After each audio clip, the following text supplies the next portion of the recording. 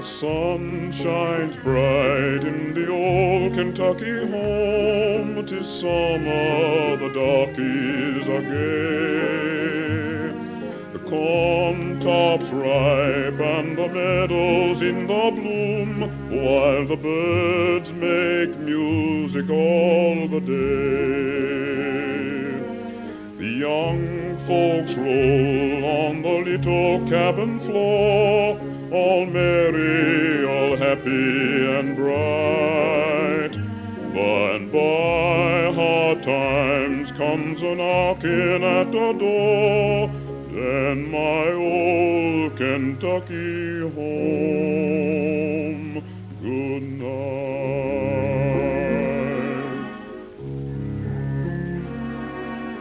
Weep no more, my lady. You're listening to My Old Kentucky Home by 19th century songwriter Stephen Foster, performed by Paul Robeson. Sung like a love song to the state of Kentucky by the crowd at Churchill Downs, its real historical meaning is bleaker. The lyrics portray heartbreak. A man sold downriver to work at a sugar plantation in the Deep South takes his last look at home. The man is, of course, an enslaved black man, or in Foster's lyrics, a so-called darky. This was changed to people as the song moved out of its time, but this erases essential history. Must bow and the back will have to bend wherever the darky may go. A few more days and the trouble all will end in the field where the sugar canes grow. Welcome to Interchange. I'm Doug Storm. Our guests tonight are Constance and Ned Sublett. They're the authors of The American Slave Coast, a history of the slave breeding industry. It's an extensive history of American slavery, documenting the ways the brutal institution thrived in spite, or rather because, of the end of America's involvement in the African slave trade in the early 19th century. With the federal prohibition of new imports, people brought from Africa to subjugate, the domestic interstate slave trade boomed. It soon became an essential part of the financial economy and human captivity, a generational affair. If a slave was an investment in a productive commodity, then a family of slaves functioned like a human savings account, one that accrued interest in the form of newborns, whose only birthright was cash value. The Capitalized Womb, with Ned and Constance Sublett, tonight on Interchange.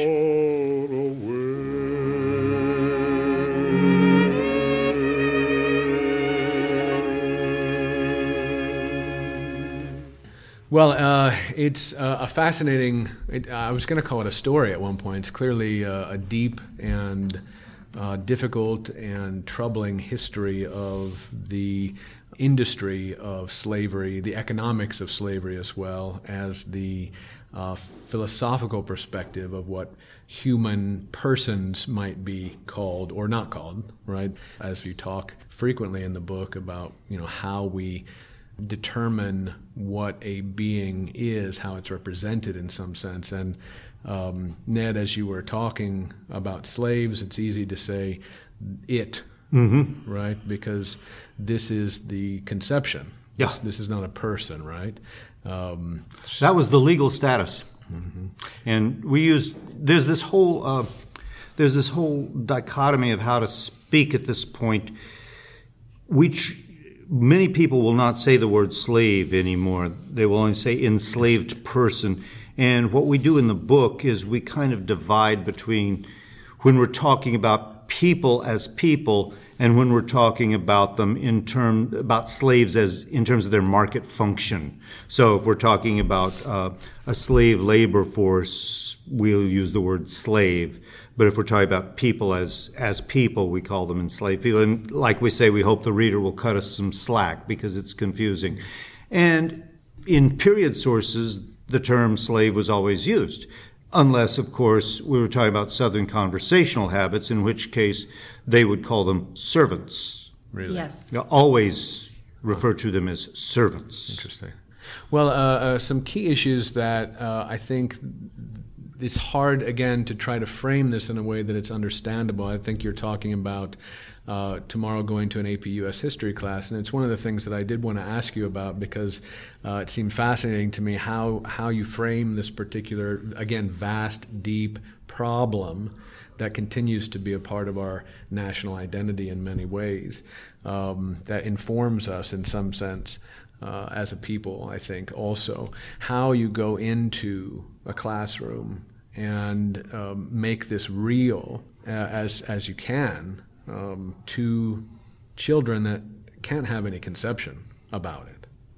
First of all, I don't think ultimately any of us living today, whatever our age, can have any conception of what it was like to live in the antebellum South in the legal condition of being enslaved. Mm-hmm. We just cannot. The question about how to frame all this material and this history directed toward children is an ongoing question, and it is a question that a lot of people are asking, particularly teachers and mothers, particularly mothers of African American children. As one friend of Ned's said to him the other day, it has become really difficult to be African American in this country.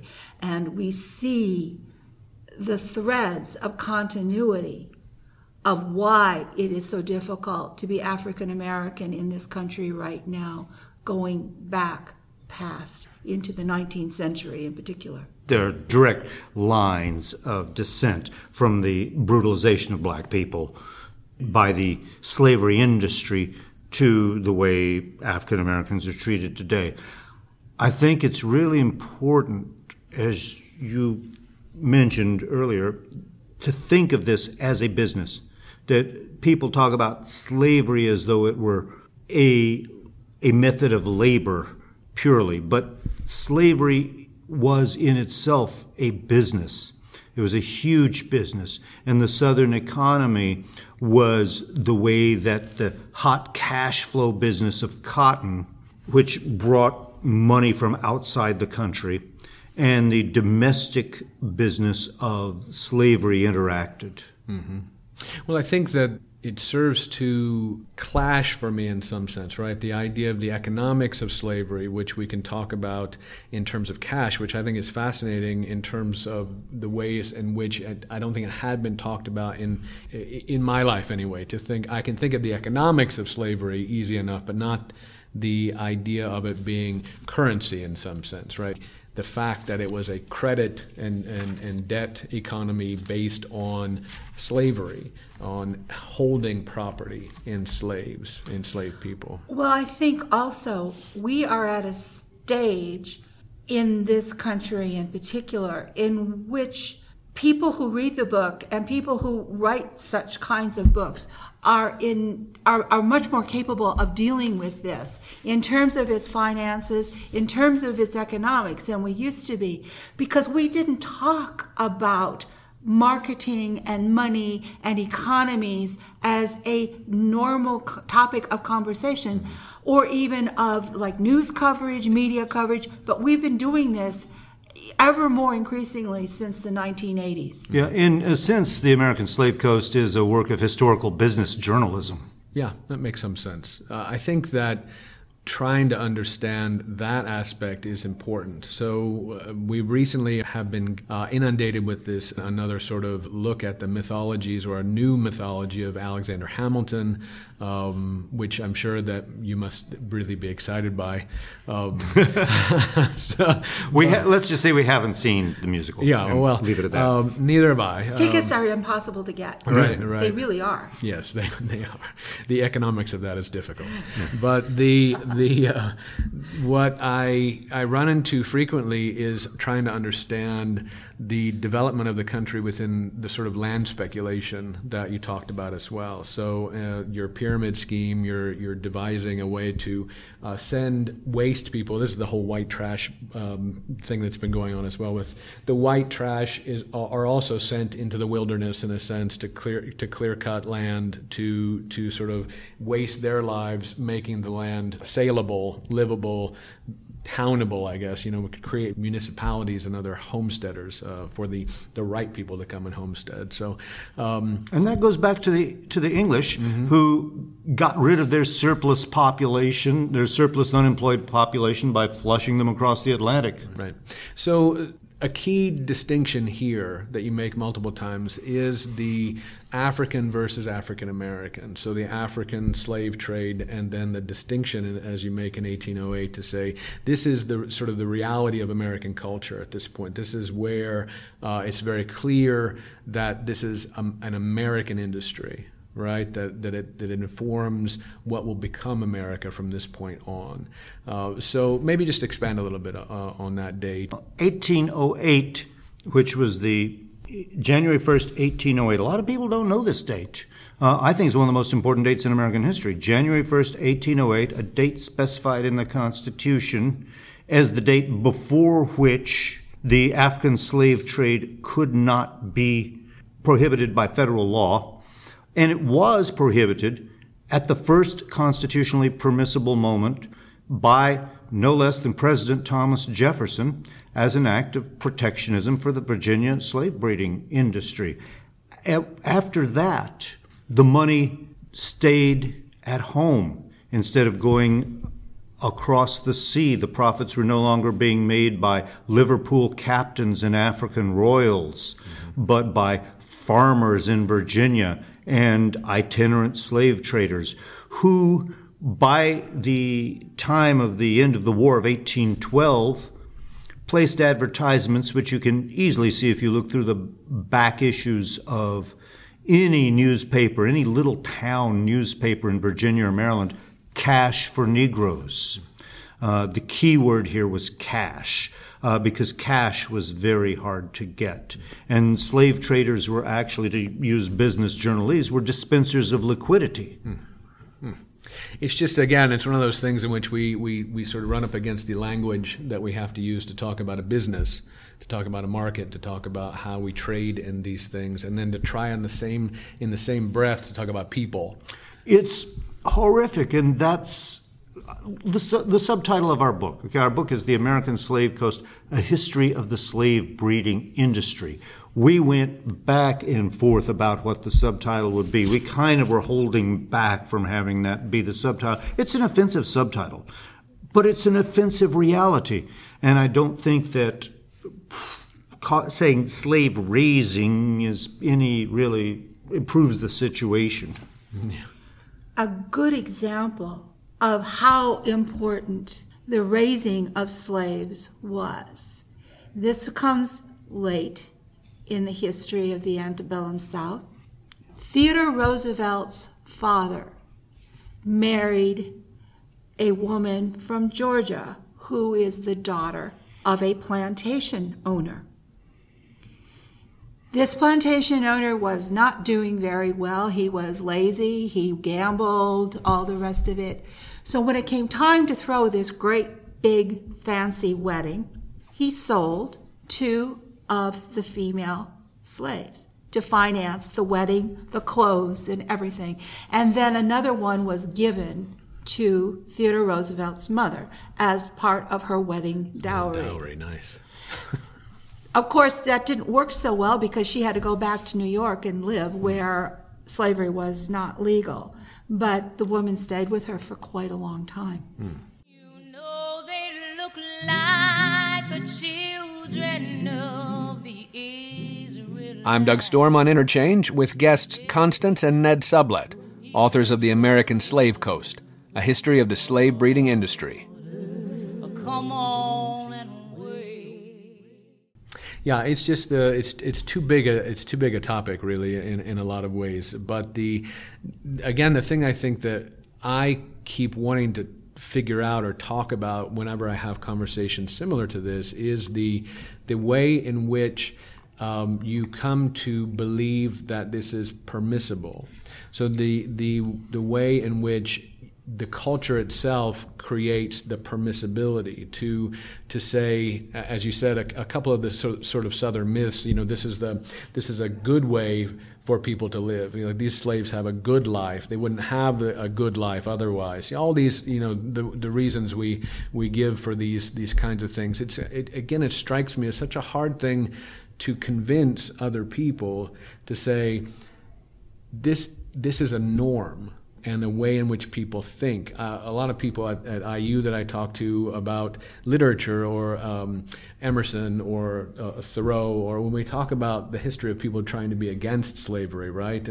But we end up saying, yes, but Emerson didn't think black people were on an equal footing either, right? And Lincoln doesn't think black people were on an equal footing either. And there are very few people that stand up and say, we're all, one under a creator. Well, they say there's white people and then there's the rest of creation in some sense. This is a hard thing to sort of move beyond in these discussions generally. It's such a contradiction. But it didn't happen.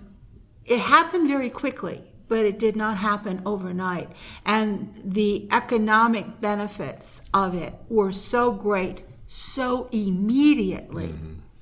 From everything to accumulating land, as Ned had pointed out, mm-hmm. that if a planter in Virginia or South Carolina brought over even 50 enslaved people, they still received that amount of land as a head right, whether it be 50 acres in Virginia or 150 acres in South Carolina, and they received it even if the people dropped dead on the wharf as they came in from Africa. So the benefit for the person who is the enslaver are huge, and they're right there in front of your eyes, and they are immediate. Mm-hmm, mm-hmm.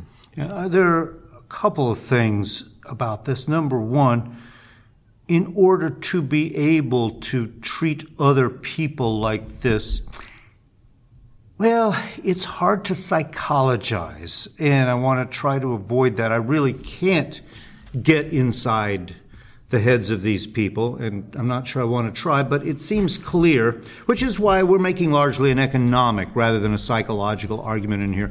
But it seems clear that it was an essential part of the mindset to consider enslaved people as not people. That is, to consider them as slaves rather than people. This goes back to the way the English thought of themselves as a different race than Africans, the notion of race, which, of course, as many people still think that there is a biological category called race.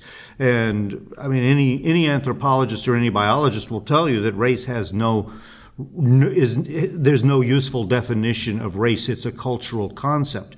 But to consider that these were, and if white and black people are different races, then one can be lesser evolved, more inferior. So the notion that these people are not quite people and have the legal status of farm animals, this was so universal from the very beginning of the slave trade, that it was handed down as unquestioned wisdom.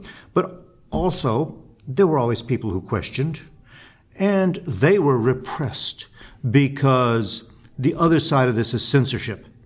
It was not allowed to speak of this. There was no such thing as freedom of speech in the slave states, certainly not as regarded slavery. You could not write an editorial attacking slavery.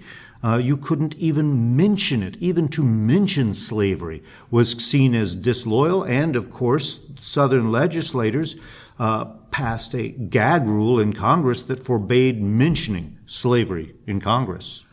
You could not have materials that talked about African Americans as human beings or talked about abolition or emancipation or any change whatsoever in the system as it was being run in the South. You could not get these works in the mail. Really? The post office's job was to examine all of the mail that came, say, from the North, and if anything was suspected to be abolitionist, emancipationist literature, it would be seized, and the person who was receiving it might receive some visits, and who knows what would come from that. And there's been a lot of controversy about the national anthem lately, and I think it's important to recall just who Francis Scott Key was. Francis Scott Key, after writing his famous lyric, became the district attorney of Washington, D.C., and he was a Jacksonian. He was part of the corrupt Jacksonian spoil system.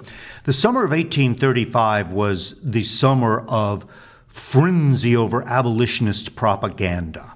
And I'm going to read just a short excerpt from the book that deals with Francis Scott Key. Many Southern newspapers carried alarmed reports of the arrival of sheaves of abolitionist literature at the local post office, because the American Anti-Slavery Society was by then sending tens of thousands of pamphlets down south via the postal system.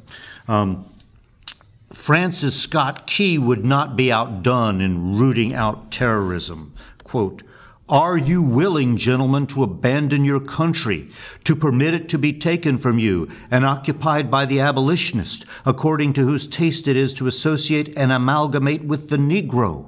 He shouted in 1836. It was part of his sensational prosecution of the young Dr. Reuben Crandall for having possessed a trunkful of copies of The Liberator and the Anti-Slavery Reporter in his home in Georgetown. Key kept Crandall in jail for months, and though Crandall was found not guilty, he contracted tuberculosis in prison and died 2 years later.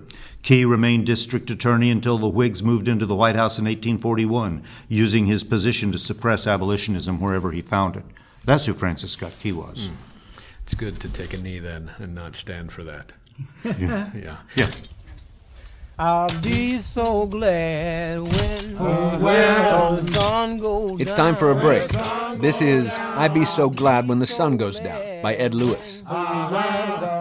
More on the capitalized womb with Constance and Ned Sublett when Interchange returns in a moment. I wanna lie down. I wanna lie down. I ain't all that sleepy, but I wanna lie down. I wanna lie down. I wanna lie down, baby. I wanna lie down. I wanna lie down. I ain't all that sleepy, but I wanna lie down. I wanna lie down. Oh, what got the matter, baby? Yeah, I can't see. I can't see. Oh, what got the matter, baby? Yeah, I can't see. I can't see. No, the sergeant and the driver's both is down on me. Down on me. No, the sergeant and the driver's both is down on me. They're down on me. Just chop your corner.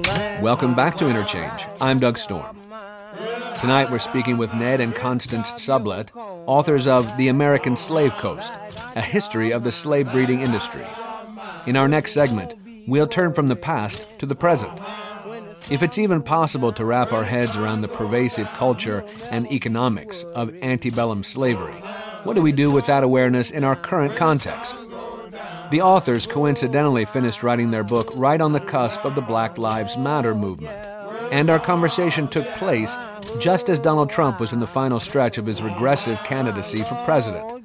A fitting through line that traces back to America's history of generational subjugation and a totalitarian culture. A police state, in other words, that the slave South instituted to protect their institution. For Ned, to know that history is to know that Black Lives Matter. Perhaps the urgency of the current moment can only be truly felt by trying to fully, uncomfortably, understand all that came before. Won't write to me. Won't write to me. Won't write to me.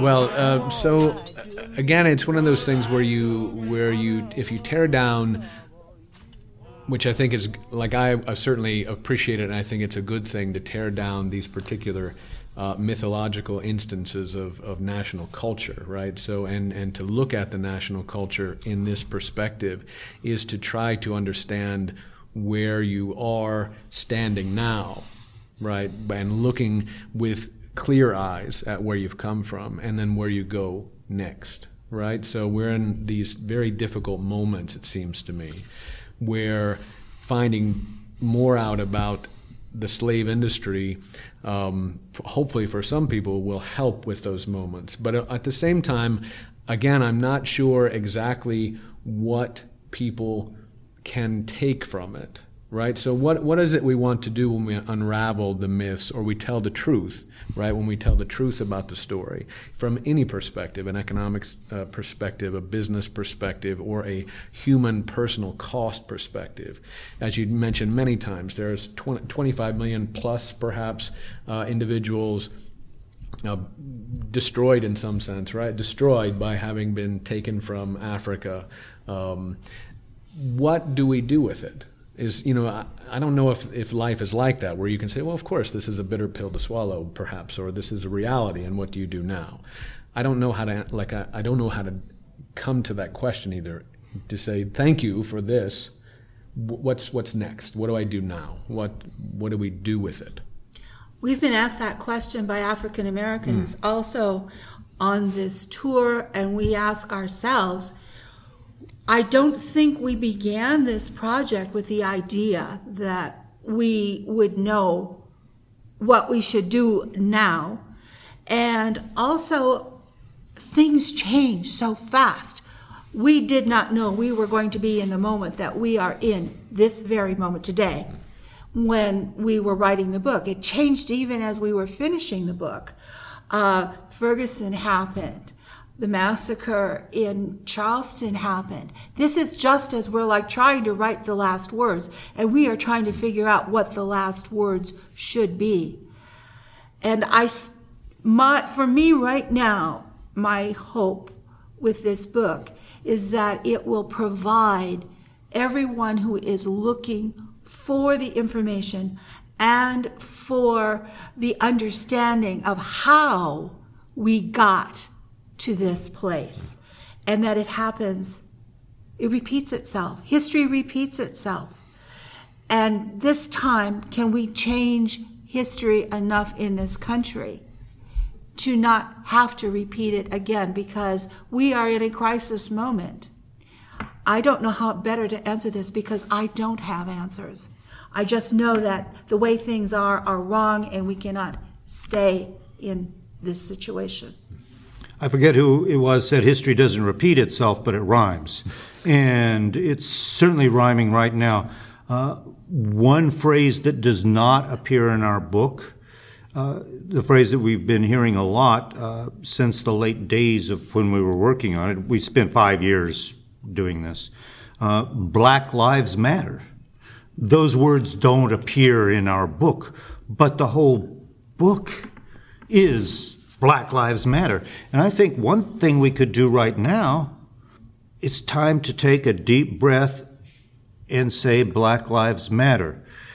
If you can do that now, that's something, because there are sure a lot of people out there who can't seem to say that. The other thing is, we have seen the increasing militarization of our police, who are civil servants. And we have been talking, we hear the words frequently these days that we are entering a police state in this country. The antebellum South was a police state. Everything about it was geared as a system to keep people imprisoned and to keep them from having any rights or exercising any rights or to have any property. So anyone who thinks that a police state is a good idea because it makes you safe should think about what a police state is really like, and that people in this country actually lived in one. And it was not only the enslaved who suffered under that police state in the South. It was white people too. They did not have the kinds of opportunities we would find in a different kind of capitalist economy such as we had in the North. Police states are very bad for the future and for making money.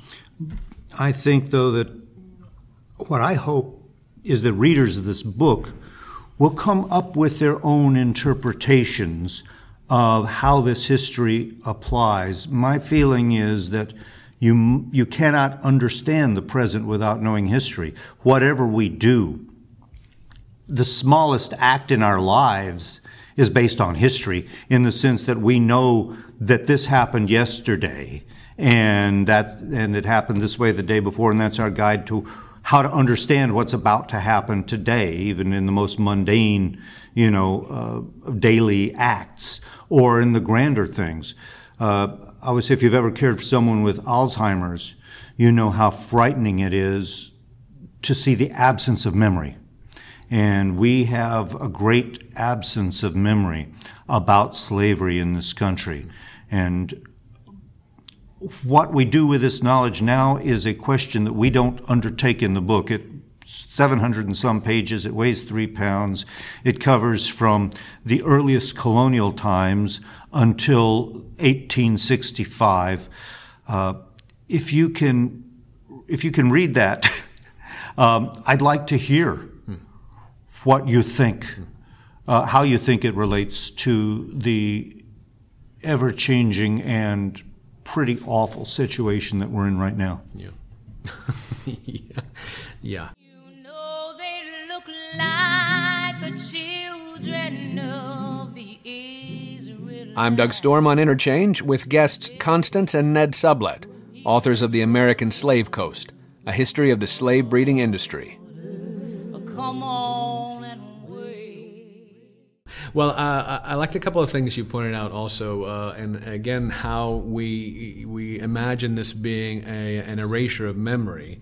At the same time, I would argue that it hasn't been known.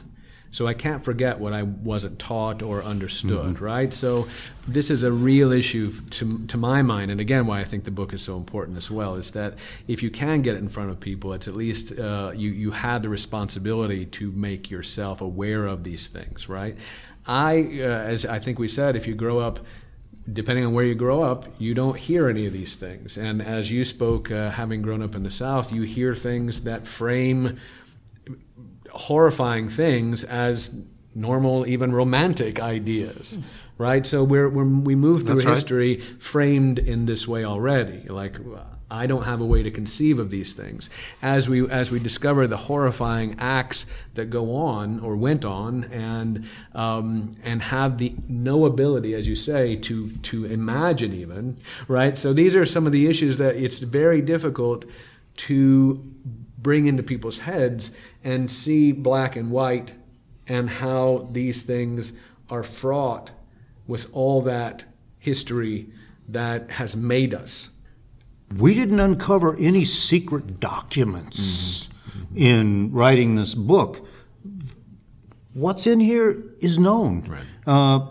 It hasn't been put in this kind of large-scale chronological narrative, and I think we have our own analysis of it that is unique. But the facts that are in here are not in dispute. Many of the concepts that we're talking about were commonly understood in the 1850s, but were subsequently no longer mentioned. The historian who really turned the rock over was Frederick Bancroft. And it was certainly a light bulb going off over my head when I read Frederick Bancroft's Slave Trading in the Old South back in 2004. And Bancroft was one of the first real American historians. He used the then new technique from German anthropology of interviews and sociology of interviews. Went down south in the 1900s and interviewed formerly enslaved people and former slave traders who were still in one kind of business or another, some of them, or were just sitting out by the courthouse now enjoying their afternoons, but actually interviewed them and wrote a book which he published himself at his own expense. South. People who want to know more about that. It's still quite a good book today. He published it in the 1930s. One of the great takeaways from his book, of course, when we talk about how slavery was organized in an agricultural way, it's farming. So slaves are treated in the same way as a farmer would treat any other of his stock, commodities, whatever, to constantly have increase, to be managed, so on and so forth. Many of the smaller slave traders, at least beyond the very, very big ones, began their lives, their economic lives, as traders in horses and mules. After the war, they went back to trading in horses and mules, which says a great deal about how even the dynamics, the system of the trade itself operated in terms of the driving, the drovers, all of it. It was such an easy, natural transition of one to the other. Well, it's again, it's one of those things that's just kind of hard to get your head around. I mean, it's easy to get on one hand, it's easy because you frame it in this business framework, as you say, but it's always difficult to just slot a black person into that space and imagine the world that comes out of it. It's been an awful thing to live with, but we have to live with it. And no matter how many times you see these slave sale ads in old newspapers, at least this has been my experience, it never loses its shock. It never seems normal to us today. One of the things I also hope for people who don't have a social situation in which they have a lot of black friends and so on, if you read this book, that the readers will look out other literature that is being published right now by African Americans to understand, as Ned's friend said the other day, how hard America makes it for us to live in. And Garnett's essay. Garnett Cadogan, whose essay on Walking While Black. How different life was for him when he came from Jamaica and walked around as a black man and came to Tulane in New Orleans, and suddenly walking while black became a real thing. And then moving to New York, it was even worse. How he goes out on the street, he always dresses in a suit. How he has always got to conduct himself, his body language, to be non-threatening. And even then, anybody, anytime can stop him. It is a horrific way to live. It is really bad for your heart.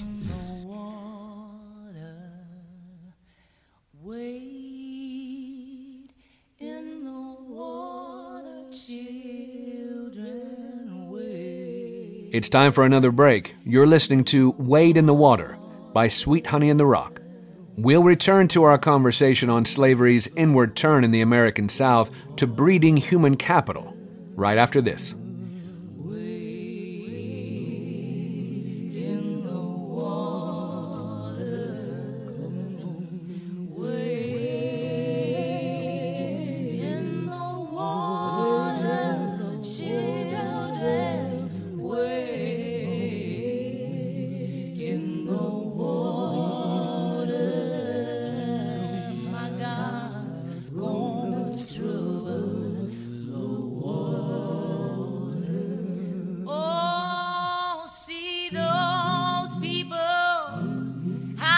Dressed in white,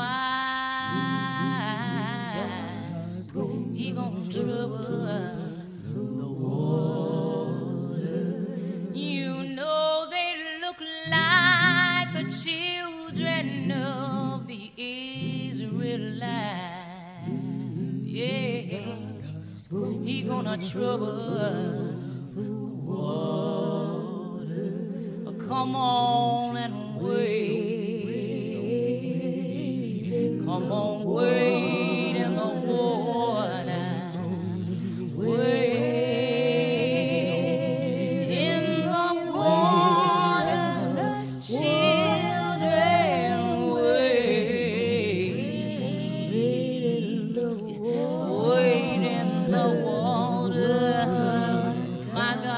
gonna trouble the water.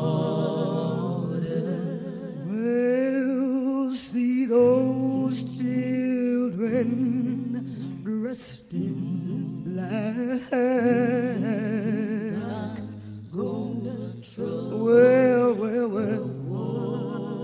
Well, you know they come a long way and they ain't turning back.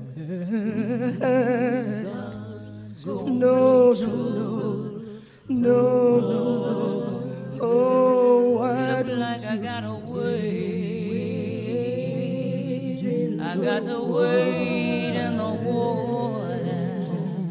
Wait. Welcome back to Interchange. I'm Doug Storm. Our guests tonight are Constance and Ned Sublette, co-authors of The American Slave Coast, A History of the Slave Breeding Industry, about how the end of the African slave trade in the 19th century only intensified the economic power and moral perversity of American slavery.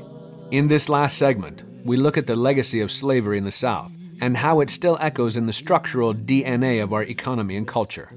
By the time Lincoln signed the Emancipation Proclamation, generation after generation of total oppression had already created accumulations of wealth that built upon themselves for whites, and in the same way, generationally recursive accumulations of disadvantage for African Americans. Like an algorithm for repression that's still running 2 centuries later. Finally, we'll switch from the hard economics, the historical business journalism of slavery, to talk about some of the human stories the Sublettes came across in slave narratives while researching their book. In the chilling water. Well, there are particular things. I mean, again, I'm sure you were, as you said, shocked and surprised, perhaps. What made you start in the first place? How did the project begin? The story hadn't been told, really.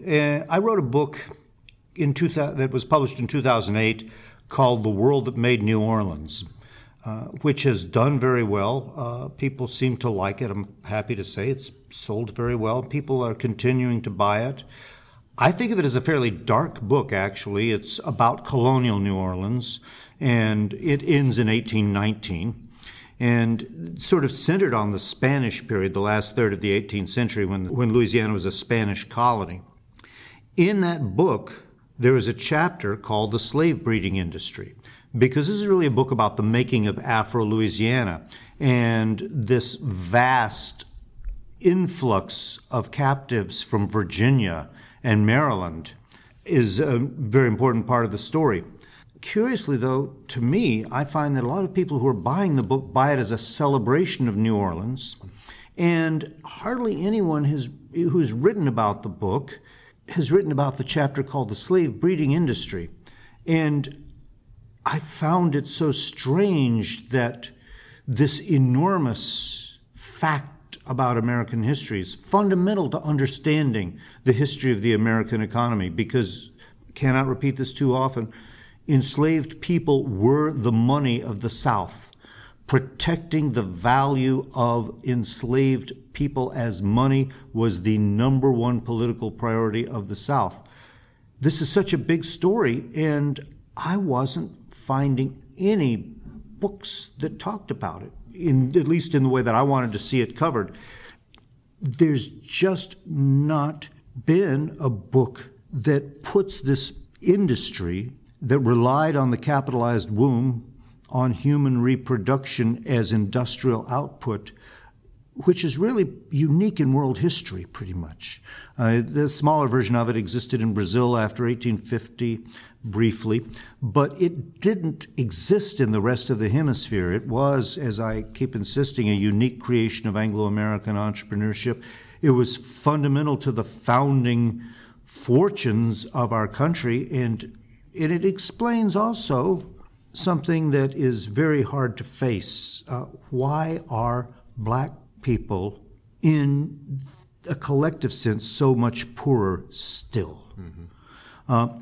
Because the slave breeding industry was a machine for chewing up black family webs in generation after generation, as with every generation, as human reproduction made white families richer, the white families grew and prospered. In the South, merchant families made strategic marriages, well, in the North too, that rivaled European royals' political marriages, locking down these interlocking webs of family relations that allowed white Southerners, many of them, to pick themselves up after their human property had been declared as valueless by the Emancipation Proclamation. There were all these webs. They had educations. They had business partners in New York, perhaps. They had all sorts of resources. Meanwhile, in generation after generation, black families have their connections recursively, over and over, cut. So they never were allowed to not merely accumulate wealth, they accumulated negative wealth.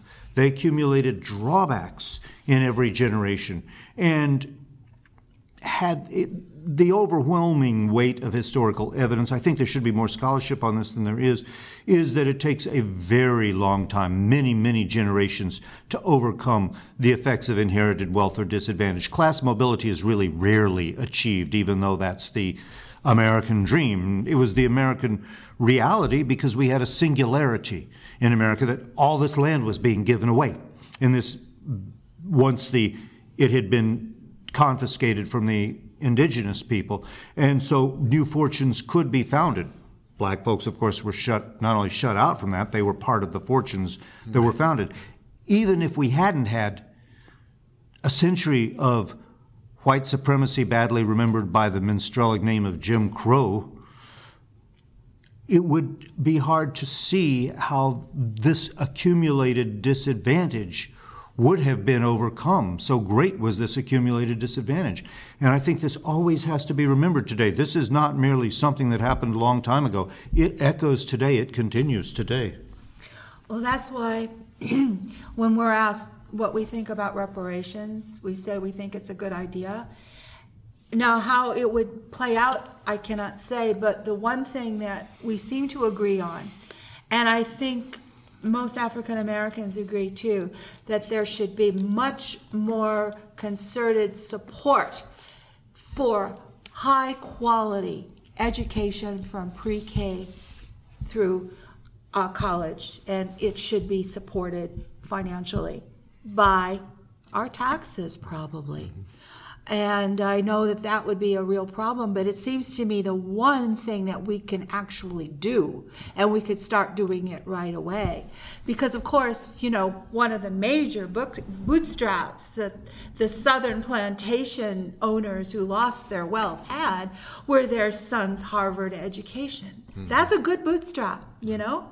Yeah, I think I was interviewing Gerald Horne. I think you cite in your book a couple times. Anyway. A brilliant man. Yeah, and we were talking about, we were actually talking about Paul Robeson. And Paul Robeson, in an interview in, I think, the 60s maybe, talked about the elite institutions of the North being basically Southern, plantation universities. So it's again one of those little off-the-cuff remarks that you go, oh God, right? Where you're just like, that is a truth that you just were, I was unaware of. Again, having not had an opportunity to care, to think about why it would matter or how it had impacted generations of people. They look like the children of the Israelites. I'm Doug Storm on Interchange with guests Constance and Ned Sublett, authors of The American Slave Coast, A History of the Slave Breeding Industry. Come on and wait. Another thing real quick, you mentioned the depiction of the slave domestic who loves the master's children, right? I was trying to conceive of the fact that as a slave breeding industry, I assume it would be difficult for a woman to feel like a mother. And in the sense that you could have a mothering relationship with a child that wouldn't get sold down the river. It is tragic. There's just no other word for it. The tragic situation that the African American woman in slavery was put in, her condition, coerced to have as many children as possible, knowing that they could be sold away. If she did not have children, she herself would be sold away as you would sell away a barren cow or horse because it is not reproducing. At the same time, the evidence is overwhelming that enslaved mothers did love their children and that they suffered having their children taken away. All you have to do is read the slave narratives. Yeah. They're really, one of the things we try and draw attention to in the book is the importance and really the reliability of, there's 101 or so books that were published, ranging from very short pamphlet length to full books that were sold pretty well, some of them. These are, not only are they of key historical importance, they're also, I think, a central pillar of American literature, just as much as Melville or Whitman. These, 12 Years a Slave is now the best known one because of the movie, but there are a bunch of others that could be made into great movies. Harriet Jacobs, Elizabeth Keckley, Charles Ball, William Wells Brown, Frederick Douglass. All of these tell you how it felt. And then there are the WPA histories, the oral histories that were done in the 1930s with formerly enslaved people. There's been some critique of them, but I think they're really quite remarkable. They corroborate, there's a mutually corroborating vision of what it was like to be enslaved. There's, I think, more than 2,000 of those interviews. And whatever the shortcomings of the interview procedures with white interviewers writing the interviews down in dialect without having recorded them, with respondents being perhaps intimidated or unwilling to speak frankly to a white interviewer. Not all the interviewers were white, but most of them were. For all those problems, they give a mutually reinforcing picture of slavery that tells you a lot of what you need to know. Particularly if you read between the lines, and also take into account that a lot of the people who were interviewed were young children at the time of emancipation. So, but not all. But not all. But some give a picture of the quilting bees and the corn huskings, and oh, those were good times. Yeah, well, they were kids, and they got more to eat on those days than usual. So you have to take that into consideration, but by and large, there are certain things that come through in so many of them, and they all are the same in terms of testimony of the terrible things that were experienced. And some of those also include the testimony of those people who were children at the time of having their mother disappear. Mm-hmm. And also, one of the advantages of the WPA oral histories is that it had a lot more women respondents. The published slave narratives, only a few were by women, but the WPA interviews had a lot more women's testimony. Oh, I didn't know. Because the men who wrote the memoirs generally were people who managed to escape. Most of the people who did escape were men. Women were tied down by their children. They would not leave their children. So most of the people who went by themselves, and they were men. Or were more likely to become social actors in some sense. They had become preachers. Some of the slave narratives are by people who had become free and become ministers. One of the remarkable things about 12 Years a Slave is it's, number one, it's the only slave narrative by a musician, which is important to me, but also number two, it's the only slave narrative by someone who had been free, then became enslaved, then became free again in the U.S. And there are only a very tiny handful of accounts of people having been captured in Africa. I mean, I think there's a single-digit number of those. Yeah, so it's, again, one of those things that you mentioned with Africa and trying to understand what happened to Africa, right? Well, as Ned saw for himself when he was in Angola, the depopulation of the slave trade centuries has left Angola still fairly depopulated. Yeah, 40 years of civil war also took a severe toll, but there is a depopulation in Central Africa that I sort of expected. When I went to Angola, I was not expecting to find just hundreds of miles of emptiness out there. The economy of Angola has always been based on extraction. First, it was, at least since contact with Europeans, first it was people and then it was oil. This is less true in West Africa, I believe. One of the Warren Whatley suggests that among the consequences for Africa is a more fractured political system than it might have otherwise had, because the slave trade fostered warlordism and prevented the formation of large empires. When the Portuguese arrived, Congo was a big empire, reached from present-day Gabon to present-day Zambia, for example. And also probably contributed greatly to polygamy in Africa, because so many men were taken out. Wow. Yeah.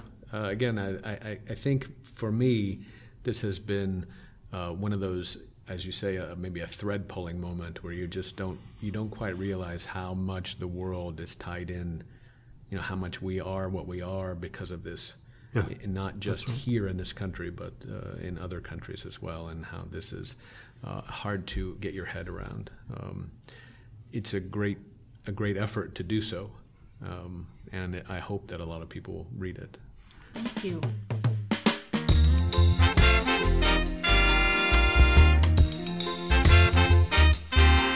That's it for Interchange tonight. We close the show with Slavery Days by Burning Spear. Keep an ear out for an upcoming show on Cuba, discovering its culture through music, another conversation with tonight's guest, Ned Sublett. Next time on Interchange, reimagining activism. As we head into the inauguration of President-elect Donald Trump, a local group says no. No to the erosion of civil liberties and the end of any semblance of a democratic society. We welcome organizers of Inaugurate the Revolution, a group seeking to transfer power into the hands of the disenfranchised and responding creatively to our new political realities. Reimagining activism, next time on Interchange, Tuesdays at 5:30 p.m. on WFHB. I'm Doug Storm. Thanks for listening. I produce Interchange. Assistant producer and editor is Rob Schoon. Jennifer Brooks is board engineer, and Joe Crawford is our executive producer. Stay tuned for the Jazz Menagerie coming up next, right here on your community radio station, WFHB.